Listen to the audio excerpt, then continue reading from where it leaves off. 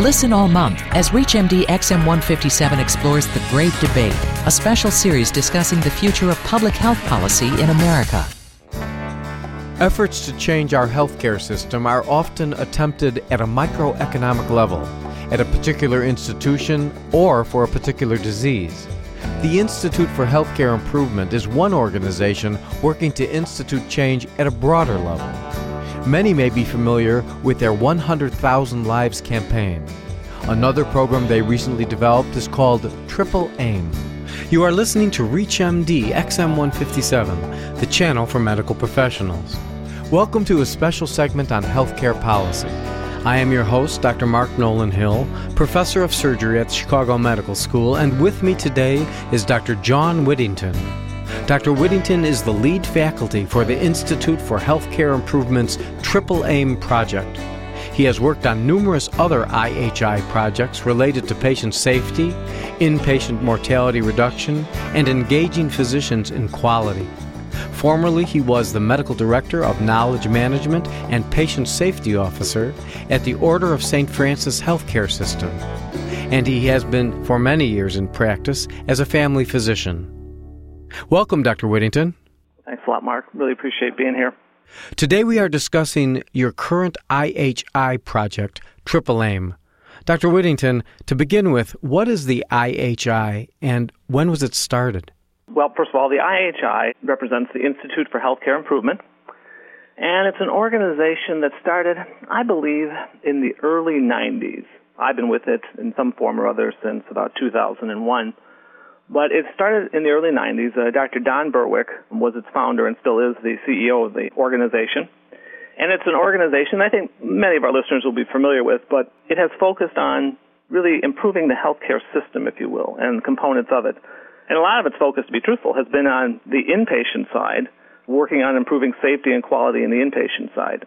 Some of our listeners may have been involved with or are involved with the two large campaigns that we've had. The first campaign was titled Working on 100,000 Lives or Saving 100,000 Lives, and it focused on some key change ideas dealing with medication safety, surgical safety, etc. And the goal was to improve or save 100,000 lives during an 18-month campaign. What initiated its development? I think that came from the many years of work that the IHI had done on various smaller safety initiatives or smaller quality improvement initiatives. Through the years, the IHI would maybe work with a collection of hospitals, 12, 50 hospitals, in a collaborative manner, and they might have worked on medication safety, or they might have worked on surgical safety. And they would have made some progress during this time. They might have been able to significantly decrease their adverse medication events or surgical safety events. And so from a number of years of just working on this and making some progress, the organization decided, though, that although there was progress being made at individual organizational levels, they wanted to push it to a much bigger campaign issue, and so really to try to engage all of the U.S. in that work. And so in the 100,000 Lives campaign, they actually were able to achieve approximately, I think, 85% of all hospital beds, i.e. hospitals, were actually involved in that campaign. Is this a government-run program? No. The IHI is a not-for-profit organization. It's based in Cambridge, Massachusetts, but it's kind of a virtual organization in that you have a core group in Cambridge, but then you have individuals like myself throughout the United States and the world who are pulled into various projects or work with them on various work. Are there other organizations similarly in other countries? The IHI does work internationally. Secondly, the IHI also works with other organizations within other countries that are sort of similar. So in the United Kingdom, there's an organization called the Health Foundation. And the IHI has worked with them on improving patient safety within England, and we're going to do some work with another similar organization in Scotland. Are there other organizations within the United States that are working with IHI? Oh, sure. I mean, on the campaigns, when we worked on these large campaigns, many of the major medical specialties have been involved. Cardiology specialties have been involved. The CDC has been involved. Some of our work would focus on infection control or improving hospital-acquired infections. Partly, if you thought about the IHI, I mean, one of its main focuses is to try to act as a catalyst for change within the United States. And so it really works hard to try to partner with organizations when it can. If you have just joined us, you are listening to a special segment on healthcare policy. I am your host, Dr. Mark Nolan Hill, professor of surgery at the Chicago Medical School, and with me today is Dr. Whittington, the lead faculty for the Institute of Healthcare Improvement's Triple Aim project. Today we are discussing the Institute for Healthcare Improvement's Triple Aim initiative. Dr. Whittington, what is the Triple Aim initiative? The Triple Aim is work that we're doing focused on three aims. And the three aims are, number one, improving the health of the population. Number two, improving the healthcare experience of individuals. And number three, managing the per capita cost of healthcare. It's a focus of optimizing all three, if you will. It's not focused on any one of these particular characteristics, but focusing on all three. And how do you deal with each one, if you could take them separately, please? Well, first of all, fundamentally underneath this work of working on the three aims is you have to have an organization or an entity that is interested in this. And we use a term for that. It's real simple. We just call that the integrator. So somebody's got to wake up. Some organization, some entity has got to wake up each day and say, this triple aim makes sense to us. Meaning a hospital would be an integrator? It could be, but to be honest, mostly for a single hospital, it doesn't really make good sense for them. Why is that? Focus in the hospital is normally focused on healthcare experience, hopefully, improving the quality of care that it renders in that. But in the hospital, we seldom think about the health of the population. We're trying to provide services to the population, but we don't consider the health of the population. And we typically, in a hospital situation, we're never focused on the per capita cost. We might be focused on our own internal costs ourselves and how we might drive those down. But we're not thinking about the per capita cost that goes on within a community. We think about the cost within our walls, but we don't focus on the per capita cost. Then who are the integrators? Well, the integrators then would be an organization that has these types of things in mind. So, in a practical sense, what would an organization look like that would typically have this in mind? First of all, they'd have to be thinking about the health of the population. So, New York City Health and Hospital Network. It's a large organization, takes care of about 1 in 7 New Yorkers, has a base of about 1.2 million patients, has a multitude of hospitals, has a variety of income sources. Well, they would be interested in the Triple Aim. The state of Vermont has a thing called the Vermont Blueprint, where they're trying to improve the whole health of the state. They would be interested in the Triple Aim.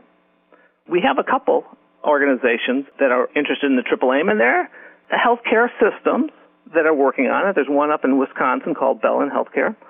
They're moving from focusing on just healthcare to moving to producing health for a population. Why did you choose these specific components for the Triple Aim?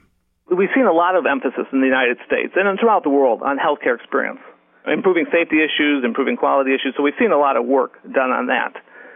But first of all, if we think about per capita costs in all societies are continuing to rise, and it continues to be a bigger part of the economic burden for any society. So that is the same in the United States, where about 16% of our GDP is spent on healthcare today. So we know that in itself is a big factor that's pushing us along. Yes.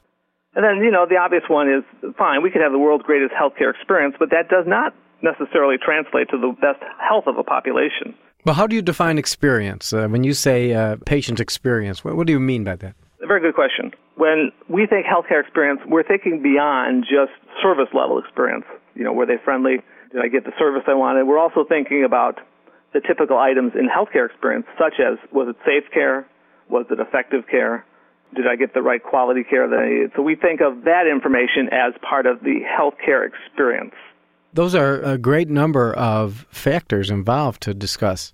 Oh, yeah, right. To do all this is a major undertaking for an organization. Well, in what you just spoke about, how do you evaluate all those different aspects of the patient experience? If you want to just focus on the healthcare experience, as far as safety goes, there's several ways you could focus on that one. You could obviously focus on measuring risk-adjusted mortality within your hospitals. That's one aspect. You can focus on measuring adverse events in the hospital. Your specialty yourself is surgery. You could look at adverse events associated with surgical patients. All of those are mechanisms that you can use to actually measure the healthcare experience in a hospital.